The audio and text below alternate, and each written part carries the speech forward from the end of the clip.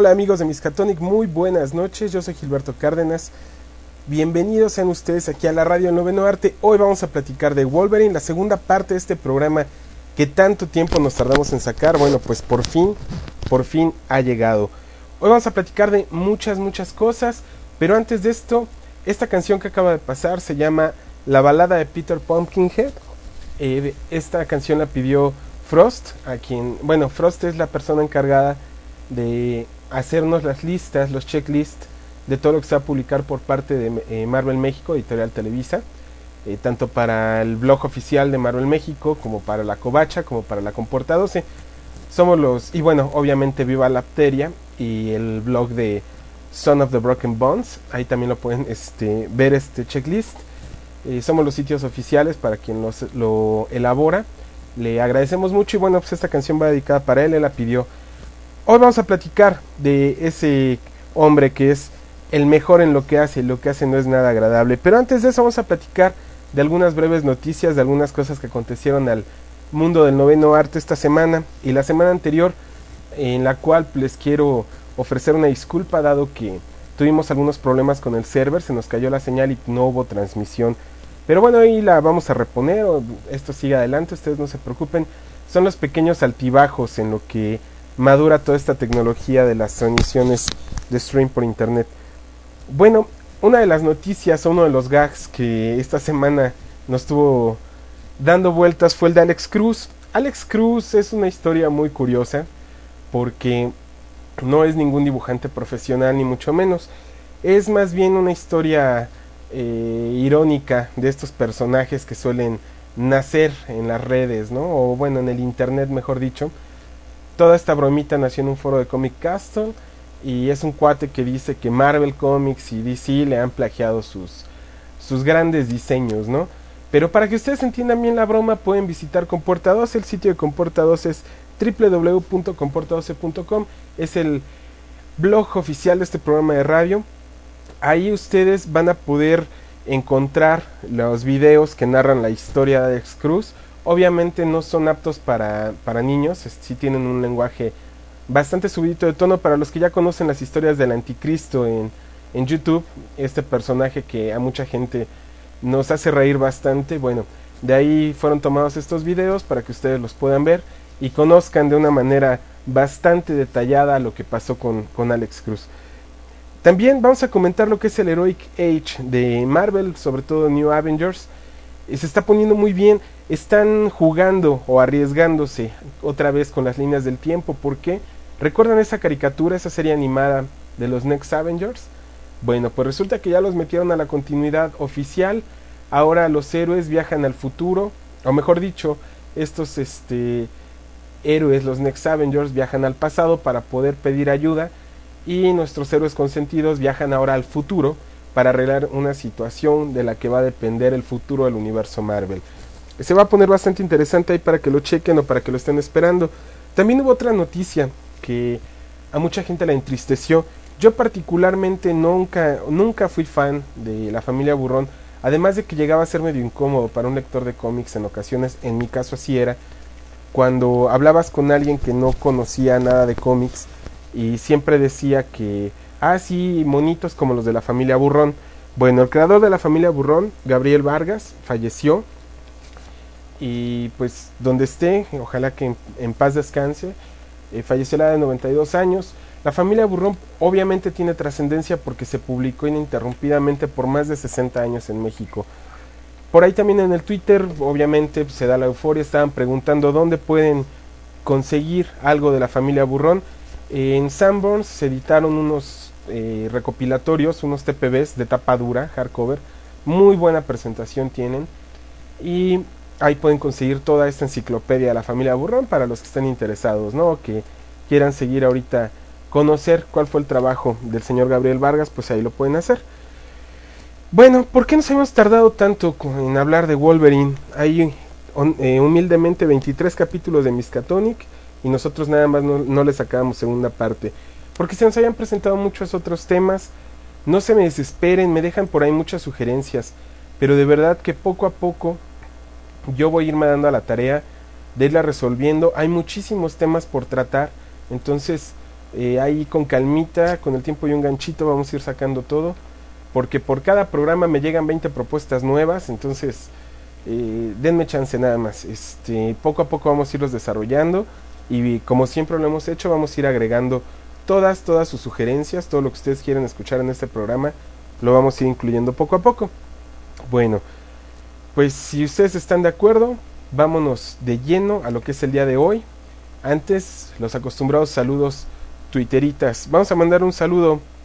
Ahí anda Torjosawa, anda Eric, anda Sam Grayson, anda también Sandy Galia de la ReduxNet, que por cierto los invito también a que participen con nosotros y nos visiten en los foros de la ReduxNet.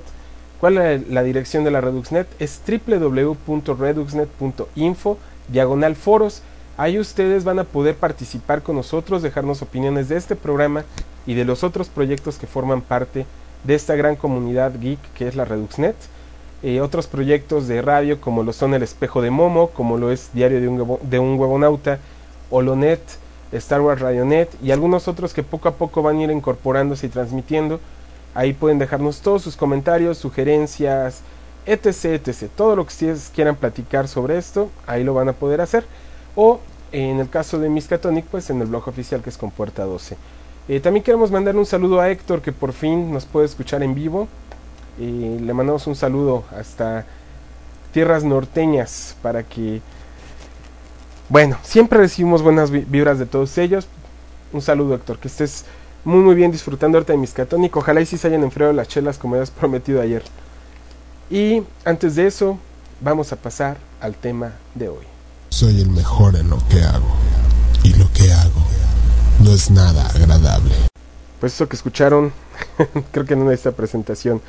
Bueno, en el programa anterior de Wolverine platicamos acerca de su origen, a grandes rasgos de su historia, atravesando por la Civil War y hasta lo que estaba aconteciendo en esos momentos. Hoy vamos a adentrarnos un poquito más, vamos a platicarlo más a detalle. ¿Por qué? Porque entre los foros me he dado cuenta de que hay algunas confusiones entre lo que es Wolverine Origin y lo que es Wolverine Origins con S. Son dos historias totalmente diferentes y vamos a platicarlas más a fondo porque en aquella ocasión las platicamos muy correteadas. Bueno, para los que no han escuchado el primer programa lo pueden descargar igualmente de la Compuerta 12 o del iTunes Store. Recuerden que también de ahí nos pueden descargar. Y para que se adentren en todo lo que hemos platicado en aquel programa y no se sientan así como desencanchados. En Wolverine Origin, James Howlett es un niño enfermizo que vive bajo el techo de una adinerada familia que guarda un oscuro secreto, ya que Elizabeth, la madre de James, vive oculta de casi todo el mundo. Como James se encuentra casi todo el tiempo solo, su padre le hace traer una compañía femenina de una niña llamada Rose para que ayudara a sus labores de educación y cuidado.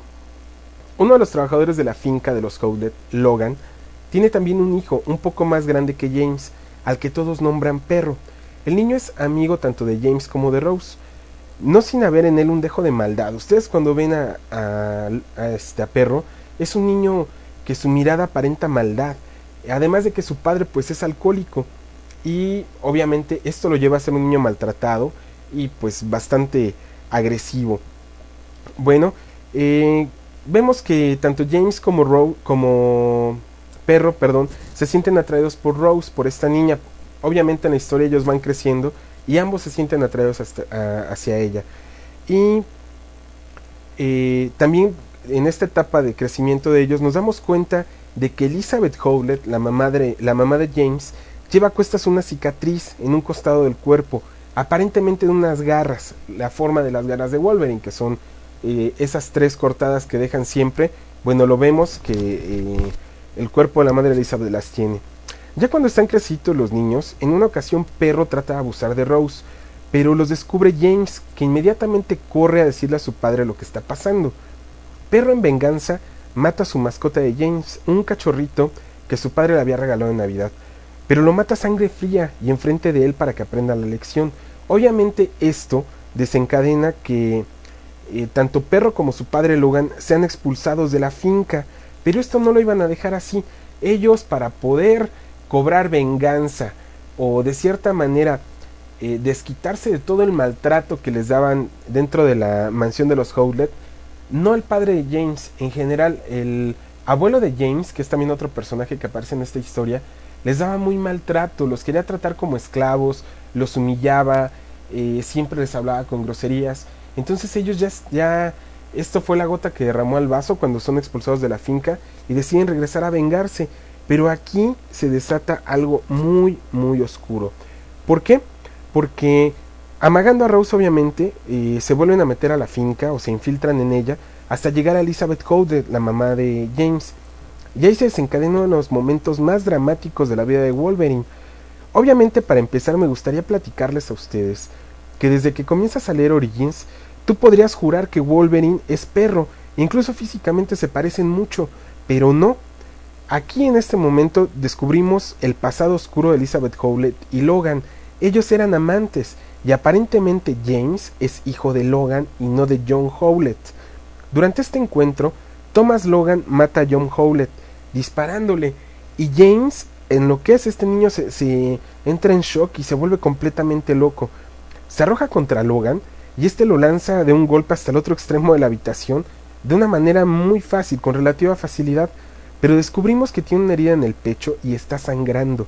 En este momento todos miran a James Howlett. ¿Qué es lo que pasa o por qué la sorpresa de todos de James Howlett? Porque de sus manos salen unas extrañas garras de hueso. Elizabeth inmediatamente cuando lo ve se aterroriza y se aleja de él, pidiéndole que se largue. Está fuera de sí, desquiciada, y le dice que no lo quiere ver nunca jamás. James huye confundido por todo esto que está pasando y Rose va tras él.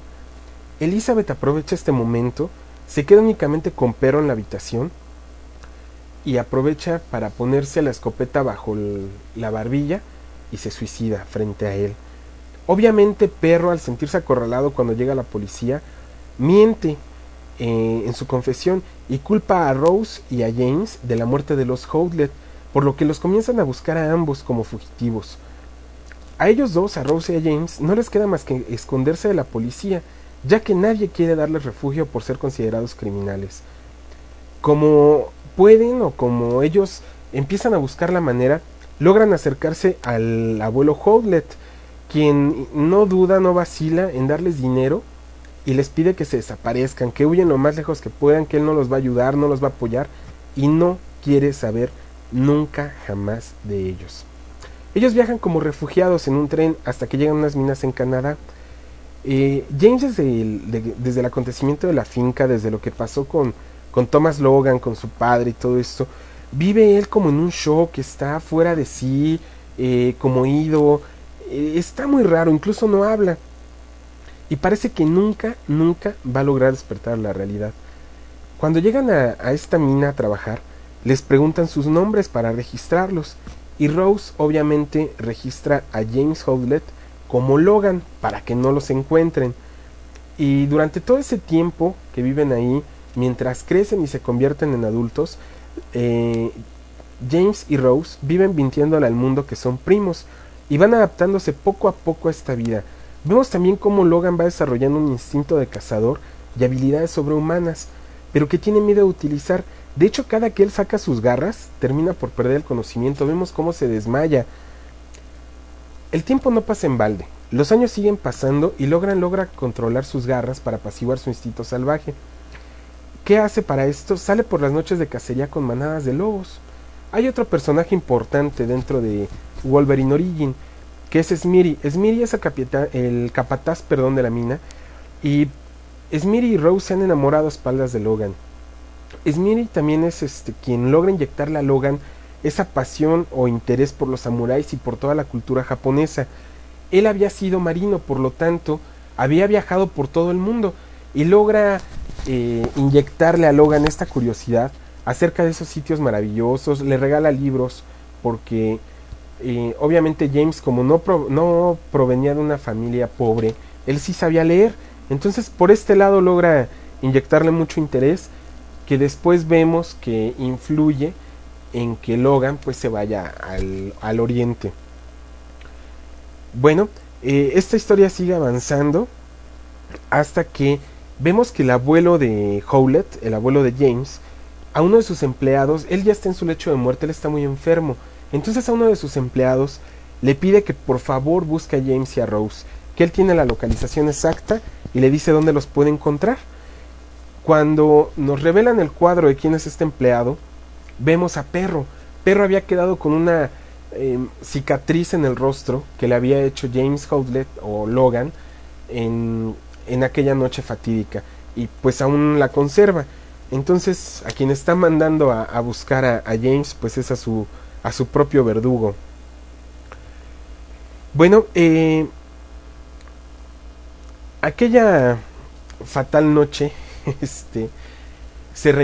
digamos que se repite, porque Smith y Rose deciden confesarle a Logan que están enamorados, que van a casarse y se van a ir lejos de la mina.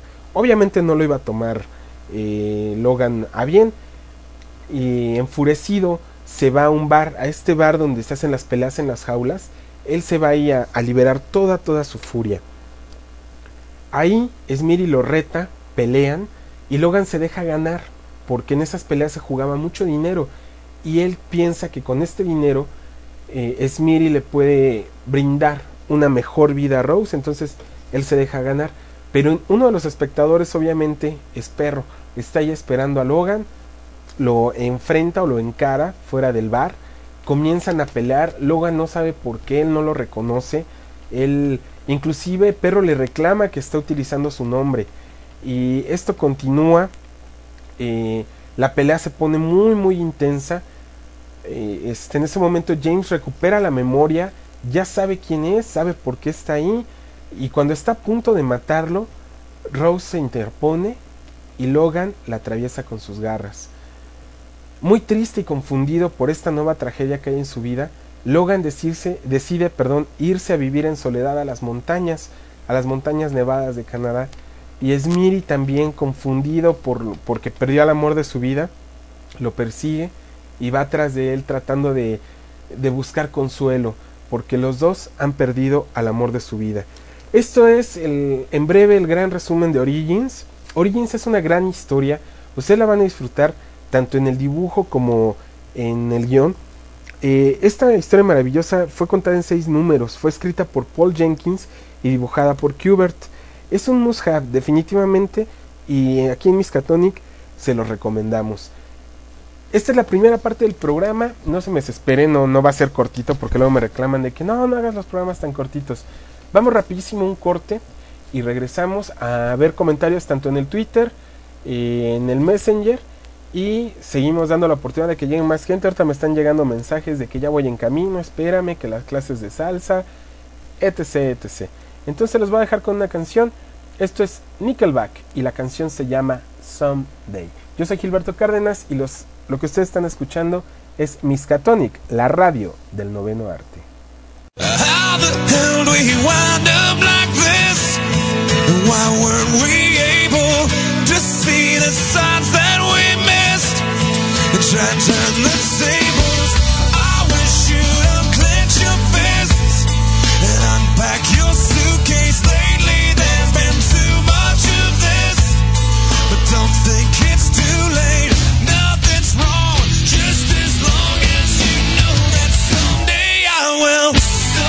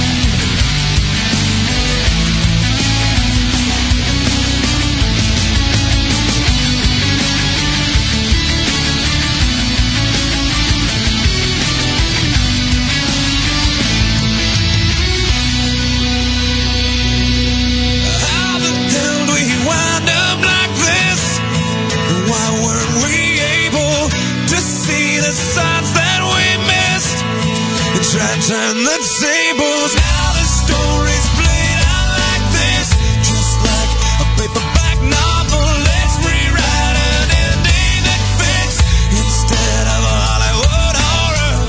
Nothing's wrong, just as long as you know that someday I will. Someday, somehow, we're gonna make it alright, but not right now. I know you're wondering where you knows that. Someday, somehow, we're gonna make it alright, but not right now.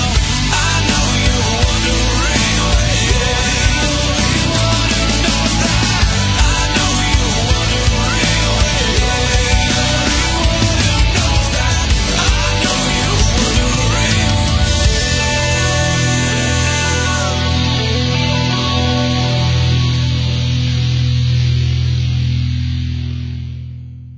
Ya estamos de regreso, se me fue por ahí un un huequito sin música por estar acá contestando algunas preguntas.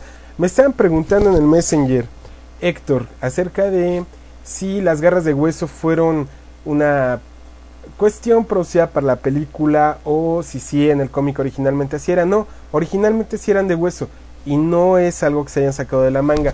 Si ustedes mal no recuerdan, en aquella saga de Fatal Attractions, cuando Magneto extrae todo el adamantio de su estructura ósea de Logan, él queda con las garras de hueso. Y también en algún momento había surgido por ahí un origen medio mafufo, está muy fumado, donde inclusive con quien peleaba en ese momento Wolverine era con Venom, pasaban su pasado supuestamente, ¿no? Cuando él era niño, y sí sacaba estas garras de hueso. O sea, era algo que ya se venía manejando, no es de la nada. Recuerden que para platicarlo rápidamente, ya lo hemos visto en el otro programa, su factor mutante de Logan obviamente es la regeneración, y pues esto es lo que le permite el factor curativo, perdón, esto es lo que le permite cargar con el esqueleto de adamantio, más no el adamantio modificó su estructura ósea. No hay que confundir esa parte. También me están haciendo preguntas por acá por el Twitter. Me están preguntando qué opino del ascenso de Quesada. Me parece muy bien. Joe Quesada, a mí en lo particular, mucha gente es detractor de Quesada. Yo no, yo siento que es una persona que ha trabajado mucho por los logros que ha tenido hasta este momento. Se merece lo que tiene, y el hecho de que él participe dentro de la opinión, de la realización de series animadas, de películas, de todo este rollo, ¿qué es lo que va a hacer? Bueno, van a integrar un poquito más lo que son las historias de los cómics con esta otra parte del universo de multimedia, ¿no? Eso los va a hacer congruentes, eso es bastante bueno a mi parecer. No tenemos por qué esperar algo malo, entonces yo considero que es muy bueno, y siento también que obedeció como respuesta a lo que hizo DC con Geoff Johns, porque prácticamente es el mismo estatus el que tienen ahora, ¿no? A lo mejor Geoff Johns no quedó como editor en jefe, pero sí quedó dentro de todo lo que es la dirección creativa, ¿no? Tanto para películas y cuestiones multimedia como para el universo de cómics. Entonces eso pues está bastante bien. Bueno, vamos a platicar de lo que es la segunda parte de este programa. Me dicen que se está cortando mucho la señal de Miskatonic. No es que se corte, ya les he comentado yo que lo escuchen mejor. Escúchenlo mejor por Windows Media Player. Así no tiene ese problema. A veces por la web sí se llega a cortar bastante. Entonces, si siguen notando algo extraño por ahí, pues encargo me lo avisen. Bueno, vamos a platicar esta segunda parte, que ya no es Origin, ya tiene una S ahí incluida, es Origins. Básicamente la historia, o en general el resumen, nos platica de Daken. Daken pues es el hijo de Wolverine, o Daken, como ustedes le quieran llamar, pero Daken es el hijo de Wolverine, y esta segunda parte nos narra cómo se entera, cómo se da su relación, sus peleas, etc. Vámonos al resumen detallado, que dice... estos resúmenes yo los hice, nada más que sí estuvieron bien extensos, no crean que está wikipediado ni mucho menos. Bueno, la segunda parte que está causando mucho interés y de verdad por lo que vale la pena es Wolverine Origins. En esta historia Wolverine ha recuperado la memoria. Esto obedece a los factores, a los acontecimientos de House of M. Recuerden que aquí Wolverine recupera la memoria, pero aún así, aunque él recupere esa memoria, hay muchos huecos que no le permiten recordar exactamente a todos los arquitectos que están detrás de todos los eventos que se fueron dando sobre la marcha de su vida, sobre el curso de su vida. Su primer instinto pues es buscar venganza contra toda esta gente que destruyó su vida, porque él así lo considera. Su búsqueda de venganza comienza cuando él encara a la que es la secretaria de Estado de los Estados Unidos, y se ve frenada cuando Nuke es por ahí un personaje muy B, pues digamos que un enemigo de los tantos que hay en la galería de Wolverine, es enviado a detenerlo, pero no lo logra, y la pelea es interrumpida por el Capitán América por un lado, y por el otro lado por los X-Men, ya que Emma quiere informarle a Wolverine que tiene un hijo y que está vivo, pero ella no puede encontrar su ubicación por más que lo ha intentado. Durante esta batalla Logan es herido por el Capitán América con la espada Muramasa. Recuerden que también platicamos de la espada Muramasa en el programa anterior. Ahora, resolviendo una duda respecto a lo de la espada Muramasa. En el programa anterior me preguntaban que cómo era posible que la espada Muramasa tuviera un pedazo de alma de Wolverine, ¿no? Una parte de su alma. Eso lo aclaran en la serie que están publicando ahorita en Editorial Televisa, lo que es Dark Reign Wolverine Origins. En uno de los números vemos cómo integran parte del alma de Logan a la espada. Chéquenlo, no los voy a spoilerar porque ese número está muy reciente y lo pueden encontrar fácilmente, ¿no? Entonces, para que se hacían la duda, por ahí está, es el número 2 me parece, ahí van a encontrar respuesta a esto. En el número 2 y en el número 3 también viene un flashback al respecto. Bueno, recuerden que el poder de esta arma es la única que puede matar a Logan. Bueno, cuando el Capitán América lo hiere, le deja una bella herida en el pecho, ¿no? Y pues también con esto vemos el potencial de esta arma. Pero bueno, ahora cuando le informan de todo esto a Logan, él ya no quiere cobrar venganza. Inmediatamente su primer reflejo es que quiere encontrar a su hijo para evitar que lo utilicen como lo han hecho con él durante tanto tiempo o durante toda su vida. Pero aunque lo encuentre, ¿cómo va a derrotar a alguien que tiene las mismas habilidades y el mismo factor mutante que él? Porque es posible que él lo tenga. Entonces, ¿cómo lo va a detener? Lo primero que a él se le ocurre es inmovilizarlo de la misma manera que a él lo inmovilizaron en algún momento, con un elemento que existe dentro del universo Marvel llamado Carbonadium. Esa es la clave, así que necesito ubicar a uno de los antiguos X-Men, a Maverick, para que le ayude a sintetizar este material. Dentro del universo Marvel se supone que únicamente hay 2 personas que pueden sintetizar el Carbonadium. Uno es Maverick y el otro es Dinkerer. También es importante mencionar que dentro de esta historia de Origins aprovecharon para enfrentarlo con toda su galería de villanos y antagonistas, desde los clase B, como los que tuvo en los años 80 y 90 y que fueron pesos pesados, por darles algún ejemplo, Omega Red, como algunos otros, y también aprovecharon para darle realce a otros, como Deadpool. Deadpool, aunque es querido por muchos de nosotros, también muchos otros como que no le agarran gusto al cómic de Deadpool. Entonces también aprovecharon Origins para darle este realce, ¿no? Bueno, Wolverine se lanza a la búsqueda con Maverick y lo encuentra en un refugio junto con Júbilo y con algunos mutantes y exmutantes. Me refiero a exmutantes por todos aquellos que fueron afectados por las 3 palabras de la Bruja Escarlata en No More Mutants. Bueno, a ellos es a los que me estoy refiriendo. Obviamente, cuando los encuentra es interceptado por S.H.I.E.L.D. y por otro lado también por Omega Red. Omega Red hiere de muerte a Júbilo. Entonces Wolverine, para que la puedan salvar, para que la puedan ayudar, decide entregarse a S.H.I.E.L.D. Aquí es donde conoce a Daken. Cuando lo tienen en el centro de detención de S.H.I.E.L.D., llega un personaje misterioso que lo saluda, se presenta como su hijo y inmediatamente después le rebana los intestinos. Así es el amor de padre e hijo de Wolverine y Daken. Entonces aquí se empieza a poner todo esto muy muy interesante. Wolverine se está reponiendo apenas de haber sido baleado por Dum Dum Dugan, a quemarropa, también con balas de Carbonadium. está muy débil porque el carbonadium, el efecto que provoca en ellos es que inhibe su factor de curación. Entonces está muy mal y de repente llega Daken y le vuela los intestinos, pues se pone la cosa peor.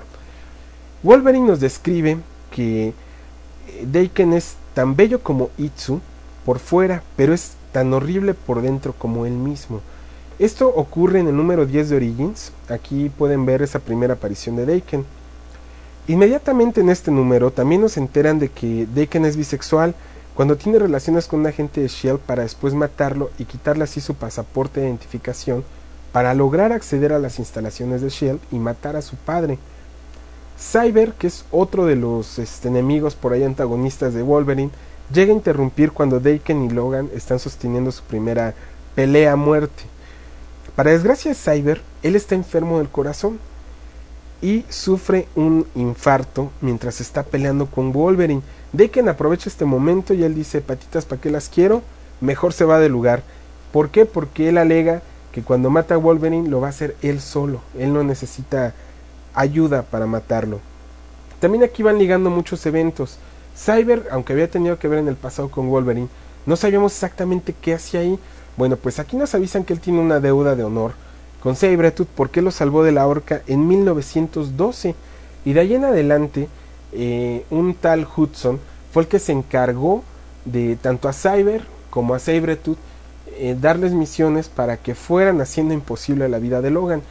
Y detrás de todo esto, él ha sido siempre el arquitecto, pero es únicamente el nombre, porque Cyber le dice que aunque Hudson ha aparecido en tantos momentos de la vida de Wolverine, él no es el que está arriba, él no es el que está dando las órdenes. Entonces aquí Logan se siente muy confundido y cuando él empieza a analizar, sí, Hudson lo vio tanto cuando él formaba parte del Alpha Flight, en momentos de su vida, cuando él estaba en el ejército, él vio a Hudson y ese nombre lo tiene él muy muy presente. Obviamente su reacción de Logan cuando Cyber le empieza a dar información pues es salvarlo, lo lleva con Dinkerer. Dinkerer fue el encargado de regresarle a Cyber sus partes cibernéticas. Dinkerer es un científico que trabaja muy bien con estas cuestiones de las aleaciones, los metales y los implantes dentro de los cuerpos de superhéroes y villanos. Entonces él es el que regresa. El cuerpo de Cyber por fuera está elaborado completamente de adamantio. Él fue el que se encargó en esta segunda ocasión de volverle a construir su armadura. Dentro de esta historia de Origins también podemos darnos cuenta que, o bueno, nos enteramos a manera de homenaje, aprovechando todo esto del Civil War y demás, hacen un homenaje al Capitán América cuando su muerte, y aprovechan para homenajearlo en esta historia. Nos cuentan una historia bastante interesante, un arco argumental bastante interesante del pasado del Capitán América, ubicado exactamente cuando se conocen Wolverine, el Capitán América y Nick Fury, obviamente los tres muy jóvenes. Como dato curioso, dentro de todo lo que leemos en esta parte de Origins, nos enteramos que el nombre de S.H.I.E.L.D., de esta organización, fue inspirado por el escudo del Capitán América, escudo S.H.I.E.L.D., obviamente. ¿Por qué? Bueno, porque le describe el Capitán América Nick Fury que su escudo es un equipo defensivo, pero que a la vez puede ser letal y ofensivo, detalle que está oculto a la vista de los otros o de los enemigos. Entonces cuando Nick Fury se queda pensando cuando escucha eso y repite las palabras, oh, S.H.I.E.L.D. Y así como esta nos dan muchas otras claves de todo lo que estamos viendo ahora, de dónde son referencia, ¿no? Un detalle buenísimo por parte de Daniel Wake, el escritor de Origins, el darle sentido a todos estos nombres que vamos viendo a lo largo del desarrollo de los personajes dentro del universo de Marvel Comics. Bueno, ¿qué es lo que están haciendo ellos tres juntos? Ellos, el objetivo en común es derrotar al Barón Strucker. El Barón Strucker es el dirigente de Hydra durante la Segunda Guerra Mundial, pero Logan aquí actúa como un doble agente, ya que una de sus órdenes es matar al Capitán América. También hay otro detalle, antes de que se me patine mencionarlo, esto nos enteramos aquí en Origins. Para los que no lo sabían, Wolverine fue quien entrenó a Black Widow. Esto también es un muy buen dato, que yo sé que muchos no lo conocen, Entonces vale la pena. Toda esta parte de Wolverine Origins, aunque el dibujo sí tiene su parte criticable, si ustedes quieren, porque es un dibujo muy sencillo, la historia es bastante buena. El dibujo ya se empieza a mejorar por ahí del número 30. Qué bruto, qué buen dibujo tiene Wolverine Origins. Bueno, Logan logra por ahí enredar a Bucky, a Nick Fury y al Capitán América, y se los entrega al Barón Zemo. Pero cuando se los entrega, obviamente Steve estalla en ira y le dice que es un traidor, y comienzan a pelearse. El Barón Zemo no se mete, le pide a sus soldados que no intervengan porque quiere ver de qué es capaz Logan. Le pone una golpiza tremenda, es de las mejores peleas de Wolverine, le rompe el alma completamente, y Bucky le dispara. Entonces ellos lo dejan, después obviamente de que Bucky llega a salvar el día y a eliminar a todos los guerreros o a todos los soldados del Barón Zemo, lo dejan a su suerte. Gran error, porque ellos no sabían que tenía su factor curativo o de regeneración. Cuando termina este arco argumental, inmediatamente empieza el arco argumental de Deadpool, el cual es bueno, es una muy buena pelea, pero está muy larga. O sea, es un encuentro de 6 números en donde cada dibujo es casi a página completa, pero bueno. Se los recomiendo. Escuchar los diálogos de Deadpool es reír muchísimo, entonces por ahí échenle ojo. La pelea trasciende de una manera muy inusual hasta que Deadpool logra poner a Wolverine fuera de combate, esto para que Daken lo atrape. Solo hay algo que nadie esperábamos, que todo fue planeado por Logan para atrapar a Daken, ya que mientras Deadpool y Daken pelean por ser el que va a matar a Wolverine, porque eso les va a dar, por un lado, el que tiene hambre de venganza, y por el otro, el prestigio, ¿no?, de haber sido el mercenario que había matado a Wolverine. Bucky está escondido como francotirador. Wolverine ya se había encargado de contactar a Bucky, ya había compactado unas balas de carbonadium con un sintetizador que robó de los laboratorios de Dinkerer.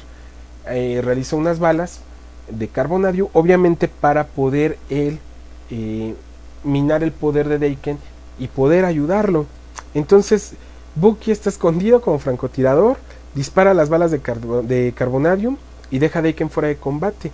En este lapso conocemos más todavía acerca del pasado de Daken, que fue adoptado por Akihiro y su esposa, una pareja que creía que la felicidad había llegado a sus vidas, dado que nunca habían podido tener hijos.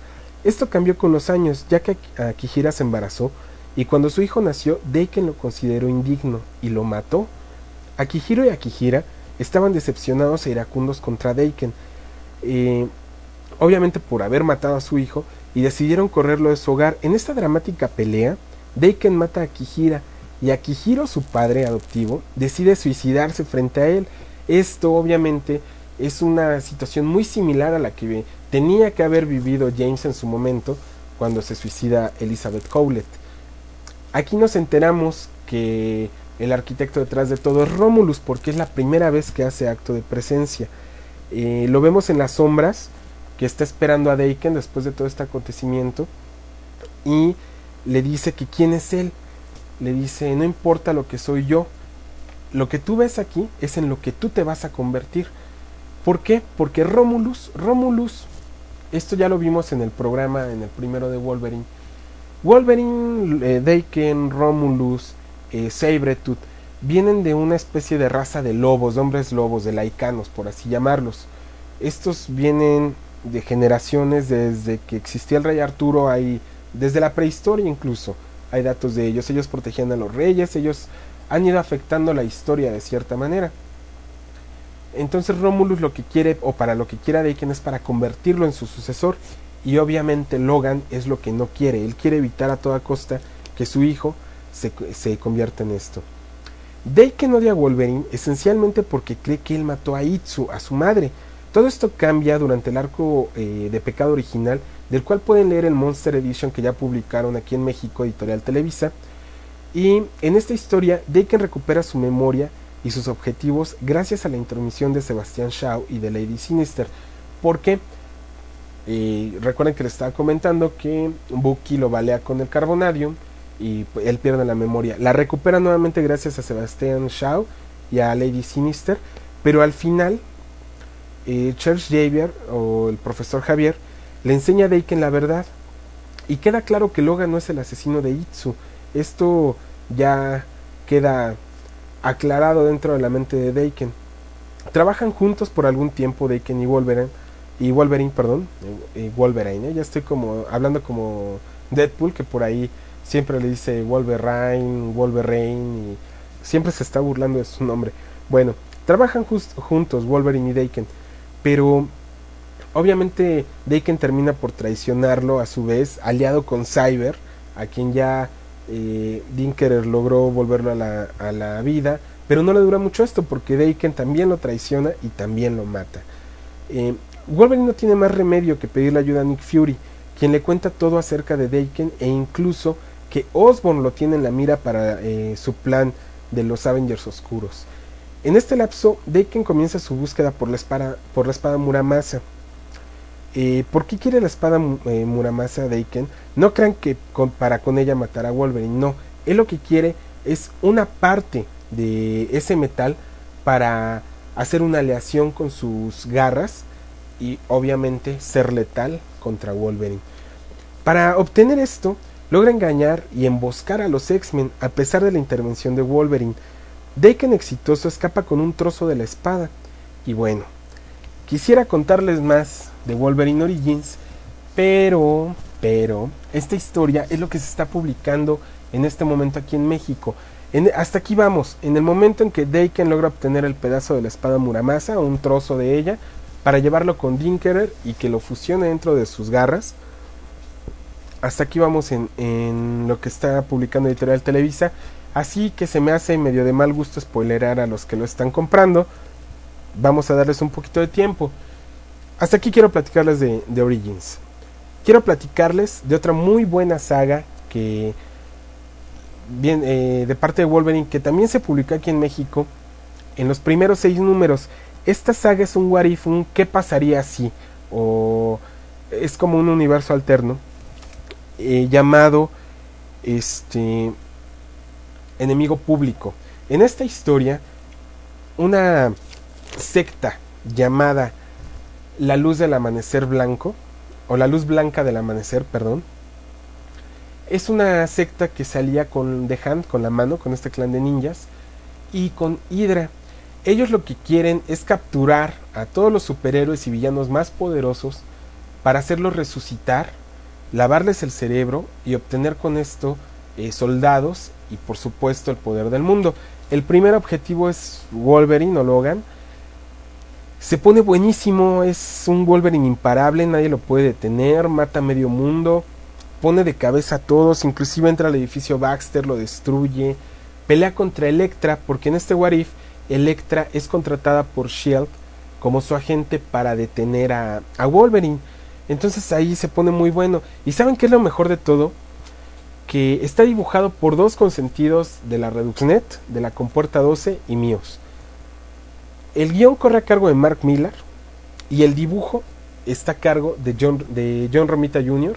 Entonces van a tener historias plagadas de puñetazos de mano derecha, caras volando al lado izquierdo. Esto se pone muy bien. Los que ya conocen la estética de John Romita saben de lo que les estoy hablando. Es una muy buena historia. Ver a Wolverine imparable y mejorado aparte, porque le dan algunos implantes cibernéticos o de nanotecnología que le dan una visión mejorada, que le mide distancias. Tiene un poder de teletransportación similar al de Nightcrawler, porque él puede moverse únicamente, creo que la distancia más larga son 18 metros. Entonces se pone muy muy interesante, ¿no? Por ahí también se cree que mató a Spider-Man. Se pone buenísimo. Y después de esta serie de 6 números de Enemigo Público, viene la segunda parte, que también constó de 6 números y se llama Agente de S.H.I.E.L.D., pero aquí se invierten los papeles.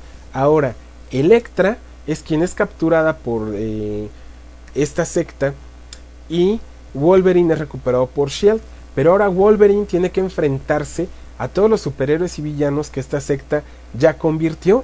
Entonces, igual, tiene que liberar toda su furia. Vemos cómo es el proceso de lavado del cerebro de Wolverine. Se pone bastante bueno y hay un personaje obviamente un antagónico que todos van a adorar, se llama Gorgon. Gorgon es un ninja que su maestro obviamente lo entrenó en las artes oscuras, un día lo mató, esto para los fanáticos de Star Wars les va a sonar muy similar, y decidió ir ante la secta del Amanecer de la Luz Blanca para pedirles que lo aceptaran, y su primera prueba de lealtad es quitarse la vida. Se hace el harakiri para que lo resuciten y pueda formar parte de su ejército. Pero esto no es lo más interesante. Gorgon, todo lo que mira, o sea, o si mira directamente a los ojos a sus enemigos, los puede convertir en piedra. Entonces, está bastante interesante. Son las recomendaciones. Esto es lo que vamos a platicar de Wolverine. Recuerden, Wolverine Origins, Agente de S.H.I.E.L.D. y Enemigo Público. Son las 4 sagas que les vamos a recomendar hoy en el Miskatonic. Por ahí hay datos curiosos. Ya platicamos de dónde surgió el nombre de S.H.I.E.L.D., quién fue quien entrenó a Black Widow y algunos otros más que van a encontrar por ahí. Vámonos rapidísimo a un corte, algunos comerciales, y regresamos para despedir el último bloque del programa. Ustedes están escuchando Miskatonic, la radio del noveno arte. Yo soy Gilberto Cárdenas y regresamos. Radio.reduxnet.info presenta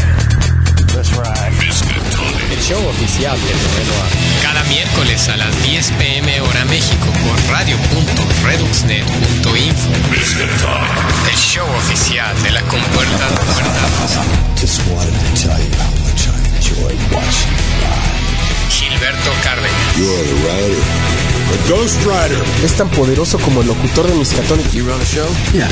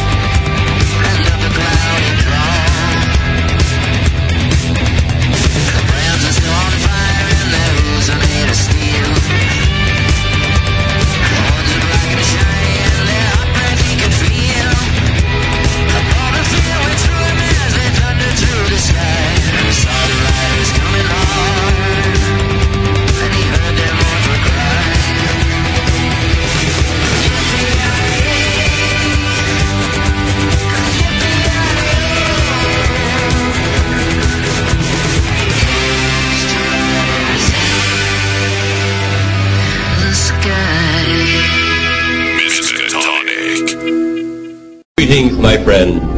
We are all interested in the future, for that is where you and I are going to spend the rest of our lives. ¿Qué dijo? Transmitiendo desde algún lugar en el futuro. Redux Radio, la casa de todo lo sorprendente. Pues ya estamos de regreso, tenemos gente en el Messenger, en el Twitter, me están pasando noticias y comentarios. A ver, tenemos a Mario Miranda, a quien le mandamos un saludo y nos dice que Wolverine es la neta. Sí, Wolverine es la neta. Yo también, de no ser las películas de Hugh Jackman, Wolverine es la neta. Héctor, que nos dice que por el Windows Media Player está jalando súper bien el Miska y que se tiene que poner al corriente. Sí, hay que ponerse al corriente en esto. Nos comenta Genaro que ya se acabó el descuento en Editorial Vid y pues ya no está todo al 50. Dice que hoy comenzó a comprar Darkness y que le quitan el descuento. Bueno, pues así es esto. Mira, Genaro, en los foros de la Reduxnet, ponte en contacto conmigo. Yo tengo casi toda la colección de Darkness, la tengo repetida. A lo mejor te faltarían algunos números y no la estoy vendiendo, la estoy cambiando por algunas cosas que yo estoy buscando, que créeme que no están nada difíciles de conseguir. Por ahí vemos cómo nos ponemos de acuerdo. Tú no te apures, contáctame en los foros de la Reduxnet. Ahí está el apartado que dice intercambio de cómics y vean que te puedo ayudar yo para que completes tu colección de Darkness, porque si no, primero los envío y luego los dejo a medias, pues no se vale. Tenemos por aquí en el Twitter también varios mensajes. Le mandamos un saludo al huevonauta que nos está escuchando y que dice que vía Cuija la señal del Miskatonic está de lujo, que nos invita en el censo de vivienda que se está practicando a decir que mi religión es Jedi, Por ahí hay un PDF también circulando en la ReduxNet de los puntos a tratar y por qué mi religión es Jedi. Entonces por ahí chequenlo. También nos dicen que Omega Red pateaba traseros, que era su villano favorito de la época de Jim Lee. Sí, Omega Red era la neta, pero ahora ya es un segundón, ya no crean que es lo que era antes, ¿no? Sigue siendo muy mortífero, pero ya junto a otros nuevos villanos que han surgido, como que no, ya no tiene el mismo jale, ¿no? El mismo impacto. Hay un número dentro de Uncanny X-Men, ahora de la nueva era, donde se enfrentan a... Omega Red lo encuentran ya sin armadura, porque ya no porta armadura. Y lo enfrentan Nightcrawler, Colossus, y bueno, Wolverine le patea el trasero de lujo, ¿no? Entonces, por ahí chequenlo, me parece que es el Uncanny X-Men, el número 14... El 13 o 14 de los publicados aquí en México, no, el 14 debe de ser. Entonces por ahí échenle ojo, está bastante bueno. No es cierto, le estoy diciendo mentiras, es el número 10, es donde Logan, Pieter y Nightcrawler se van a Rusia. Entonces por ahí échenle ojo, vale la pena. Y todo Uncanny X-Men está de lujo, ¿no? Dicen que Sam Grayson, que si él dice que su dios es Cthulhu durante el censo cuenta, pues sí, oye, no se me había ocurrido. Yo también adoro a Cthulhu y a y al Wendigo, ¿no? Entonces, no aceptamos propaganda protestante. Bueno, esos son los comentarios que tenemos en Messenger, los que tenemos en Twitter. Les voy a dar los últimos minutos para que ustedes decidan, ahorita mientras estamos todavía en línea, si quieren de final nuevamente la canción de Ismael Serrano de Sesión Continua, o ya les cambio la canción del cierre del Miskatonic. Bueno, también otras cosas a comentar por acá que me estaban dejando en el Messenger y de lo que ha habido en los foros. Hubo una expo en Tabasco donde estuvo Editorial Vid y donde les dijo, y eso fue el domingo, que en junio se publicaba la Blackest Night. La Blackest Night hay promesas de que se iba a publicar desde febrero, y por ahí yo les comenté, como ellos dicen que en febrero se va a publicar hasta junio, y ahora en junio les digo que se van a colgar un poquito más. Entonces por ahí los que ya están desesperados por leerla, pues piénsenle si la quieren leer en otro lado o qué quieren hacer, porque sí se va a tardar. Y aparte va a estar cara, va a costar 160 pesos, van a ser 8 tomos. Entonces, pues ahí vayan tomando sus previsiones hasta de cartera, ¿no? También me estaban preguntando del Monstruo de Kick-Ass. Originalmente se dijo por parte de Editorial Televisa que sí se iba a publicar, obviamente por la salida de la película de Kick-Ass, pero ya no se ha dicho nada. Yo creo que si se fuera a publicar ya era momento de que se hubiera anunciado. No se sabe nada. Yo creo que les pasó lo mismo que pasó con Dark Tower, esta historia de Stephen King que se iba a publicar en un Monster Edition y que a la hora de la hora no se publicó, porque resulta que sí tienen los derechos para publicar de Marvel, pero todo lo que es Icon y las otras editoriales independientes no lo pueden publicar. Prácticamente tienen las licencias por títulos, entonces no se pudo. También, qué bueno que me están recordando por el Messenger, se va a publicar Battle for the Call, lo que es la batalla por el manto de Batman, una historia que a mí en lo particular, híjole, soy fan de Batman, pero ya cuando Batman se murió como que ya me aburrió un poquito la historia. A mí no me atrapó Battle for the Call, realmente. Se los dejo a su sano juicio, si ustedes la quieren leer adelante. Si se brincan de Battle for the Call hasta el regreso de Bruce Wayne, pues no se pierden gran cosa. Chequenlo. Digo, todos sabíamos finalmente que Dick Grayson se iba a quedar con el manto de Batman. Entonces, pues no, siento que no hubo nada relevante ahí. Pero si ustedes quieren leerlo, adelante. Hay buenos detalles, la pelea de Talia es buenísima, la cruzada del Joker por el manto de Batman también es muy buena.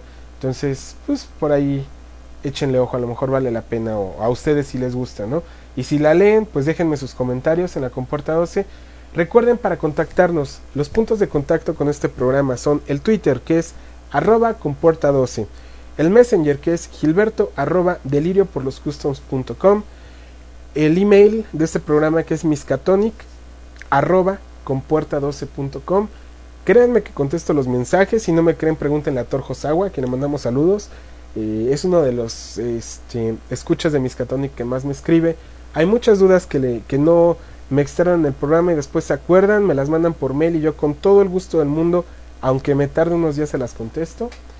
Y recuerden también que nos pueden descargar el día de mañana o en un ratito más en formato de podcast desde la Compuerta 12 o por medio del iTunes Store.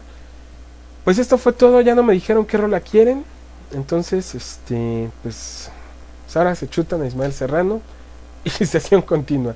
Pues ya los dejo. Soy Gilberto Cárdenas, agradezco mucho su compañía de todos, les mando muchos saludos y nos vemos dentro de 8 días con la Blackest Night. Vamos con la primera parte de, ahora sí que el principio del fin de la Guerra de Luz de Green Lantern, la Blackest Night. ¿Por dónde? Por aquí, por Miskatonic, la radio del noveno arte, que se transmite por radio.reduxnet.info. Gracias y que la pasen bien.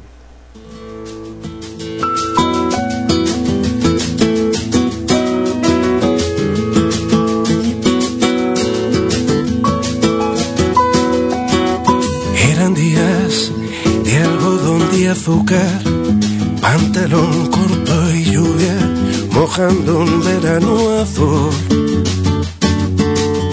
Eran mis primeros días de cine, las primeras cicatrices que el amor tatuó en mi piel.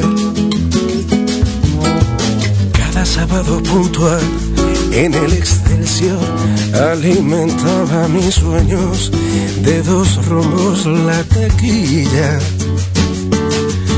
Una muchacha que vendía las entradas, que partía en 2 mi alma a sonreír tras el cristal.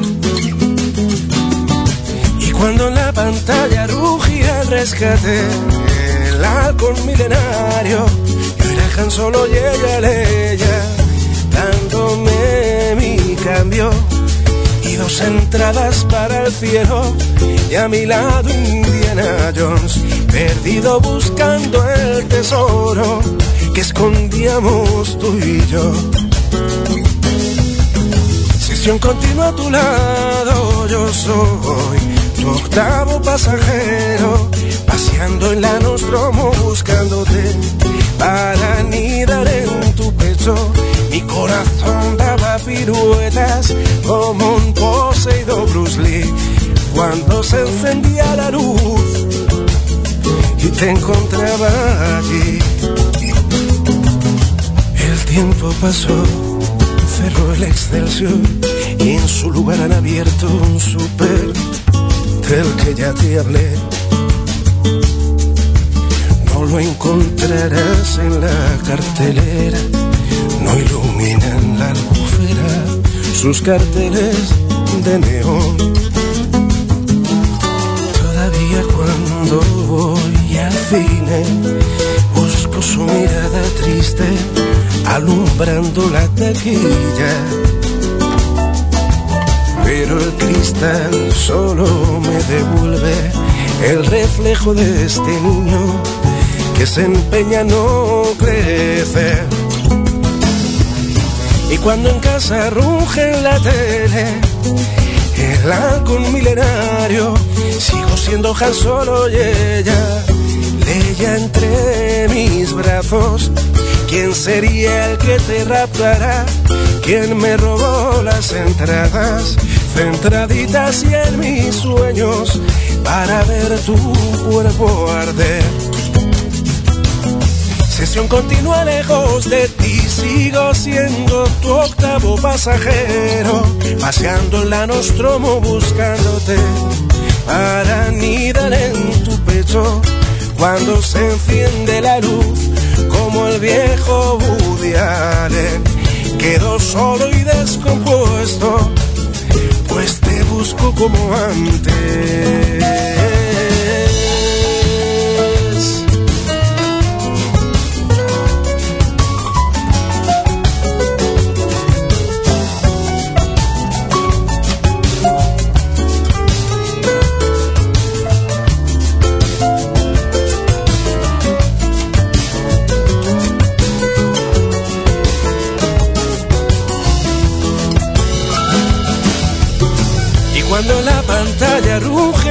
rescate el halcón milenario.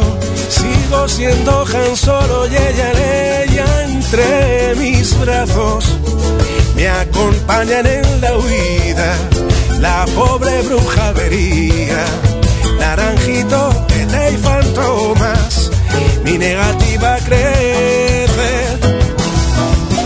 Sesión continua lejos de ti. Yo soy tu perro callejero, de patrulla por el barrio buscándote para anidar en tu pelo.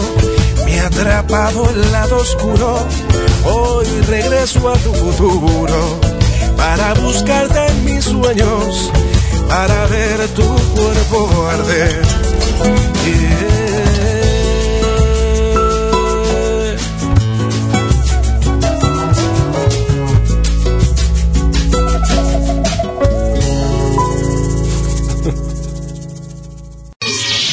Este programa forma parte de la Reduxnet.